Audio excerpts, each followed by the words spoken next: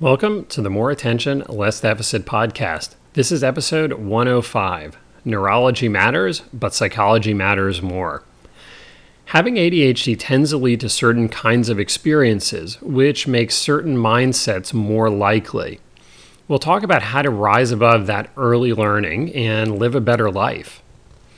The book, More Attention, Less Deficit, Success Strategies for Adults with ADHD, is available at addwarehouse.com and pretty much everywhere else. I'm psychologist Dr. Ari Tuckman, author of More Attention, Less Deficit and Integrative Treatment for Adult ADHD, a practical, easy-to-use guide for clinicians, as well as the kind of new Understand Your Brain, Get More Done, the ADHD Executive Functions Workbook. For more information about the books, archives of this podcast, links to past presentations, handouts, and information about upcoming teleclasses and presentations, check out adultadhdbook.com. Finally, I am back. It's been a while, and no, I have not been in prison. I've just been really busy with my practice and doing a ton of presenting recently, which I'll tell you about at the end. I'll also share some information about foreign language versions of the podcasts and conferences and other good stuff like that. I sometimes say that neurology drives psychology, and we know well that ADHD is a neurological condition. Medication can help tighten up some of that neurology, but there's still all that psychology, like how you see yourself, how you relate to other people, what you do in the face of adversity and challenge, what makes you happy, etc. Our psychology is shaped by biology, such as temperamental tendencies, as well as other things like what is your innate intelligence and skills? Are you tall or short? Are you generally healthy, etc.?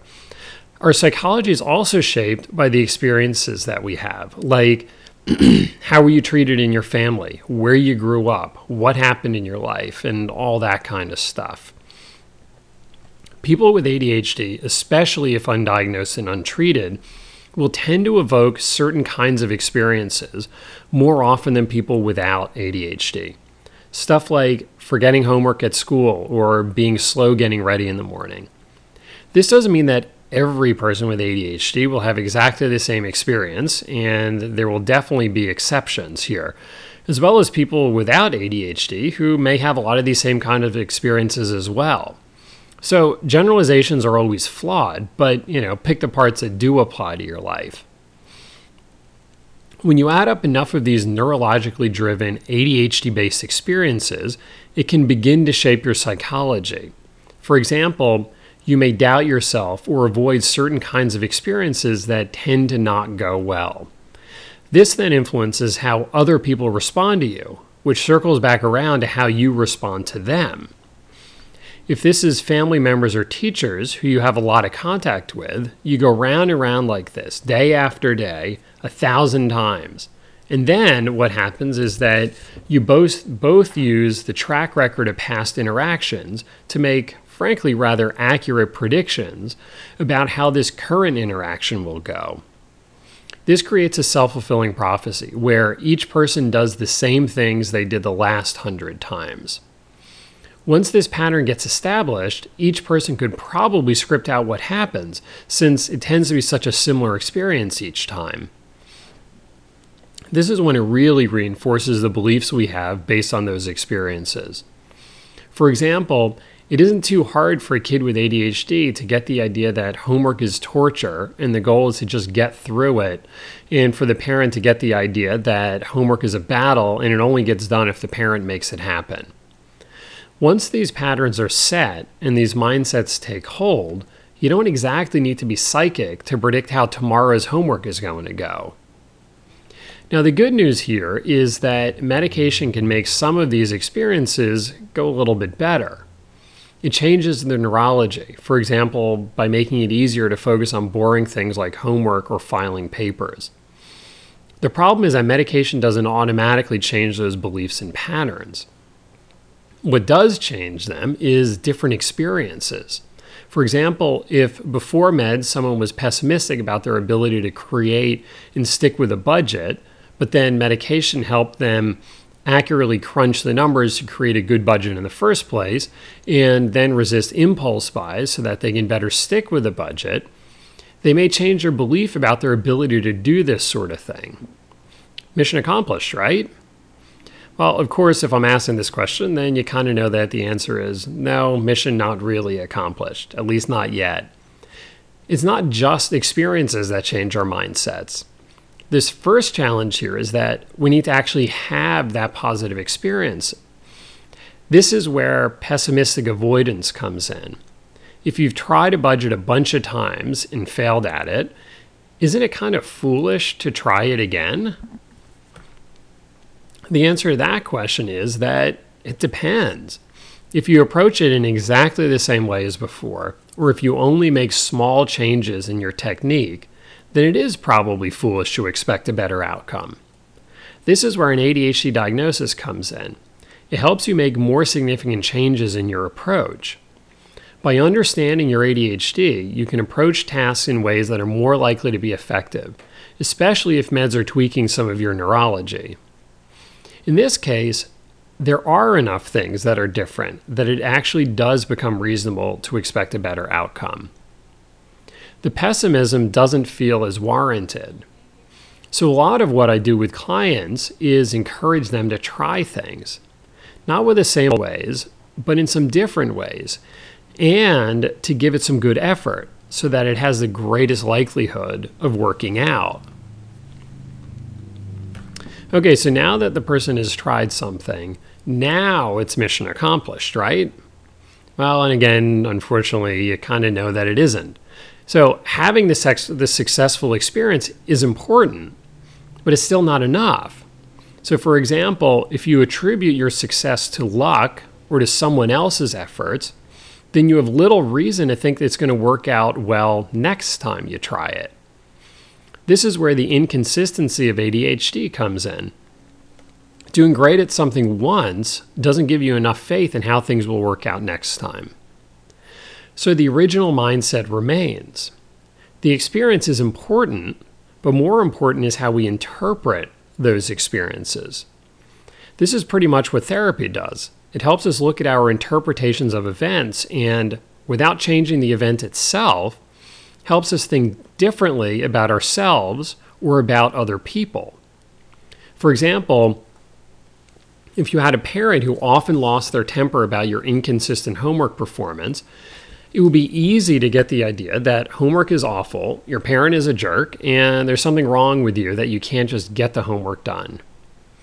Or you could come to see that homework is an imperfect attempt to reinforce the day's learning, that your parent felt overwhelmed by other stresses and the homework battles just put them over the top, and that your undiagnosed ADHD made homework a real challenge.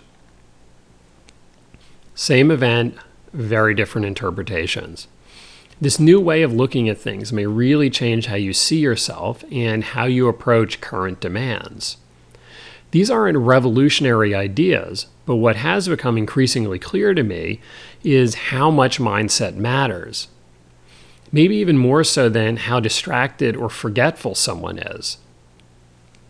Perhaps because I'm paying more attention to it these days, what I can see is that the people who are most successful and happiest are those who are best able to acknowledge their ADHD, appreciate help from others, take responsibility for when they drop the ball, earnestly make amends, get back on the horse without wasting time wallowing in bad feelings, and are willing to be flexible about their approach. These people still have setbacks, maybe more often than their friends without ADHD, but they don't let it stop them, and they try to deal with it positively and productively. I'm going to steal a line here from Rick Green. They still have ADHD, but they don't suffer from it as much. I'm certainly not going to say that it's simply a matter of positive thinking. If it was that easy, I'd be out of a job as a psychologist. What I am saying is that mindset matters. Yes, address the neurology of ADHD. Learn good strategies. Surround yourself with good people. But don't forget the importance of mindset. In other words, don't believe everything your mind tells you. Don't accept that the future will be the same as the past. Be willing to try new things, and then to learn from the experience and try it again or try something else. Treat people well and ask others to do the same. Don't settle for just getting by. Be willing to tolerate discomfort and to face your fears if it's for a good cause. Remember that success comes mostly from persistence. Bite the bullet on what you're procrastinating on. Remember that ADHD is a part of who you are, but it isn't all of who you are, and that by addressing it, you reduce the extent to which it limits your life. And finally, live a big life that's rewarding. It makes the world a better place. So like I said at the start of this episode, I've been doing a ton of presenting recently. I recorded a number of podcast episodes with Jeremy Boone from athletebydesign.com on ADHD and sports performance, which has been a lot of fun. I did and am still doing a 3-week teleclass series on procrastination with Rick Green at totallyADD.com. And I kicked off the new teleclass season for ADA, which is always good as well. And finally, I did another interview with Attention Talk Radio, along with one of my best friends, Roberto Olivardia, talking about juggling, sleep, eating, exercise, etc., all that stuff. And then I did a whole bunch of in-person presentations as well. So I have links to at least some of these presentations on the presentations page at adultadhdbook.com, so check them out if you missed them. Looking forward here, there's more good stuff on the way, which you can also find on that same presentations page.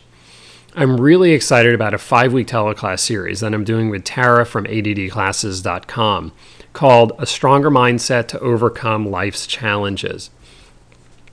We'll be talking about 9 mindset traps that folks with ADHD tend to fall into and how to overcome them. I did a series on the summer about executive functions where we talked about strategies. In this one, we're going to talk about applying those strategies. You can find more information at adultadhdmindset.com. That's all one word, adultadhdmindset.com. Finally, it looks like there will soon be German, Portuguese, and Spanish versions of the podcast, which is totally awesome. If you're interested in translating it into other languages, let me know. Until next time, thanks for lending me your attention.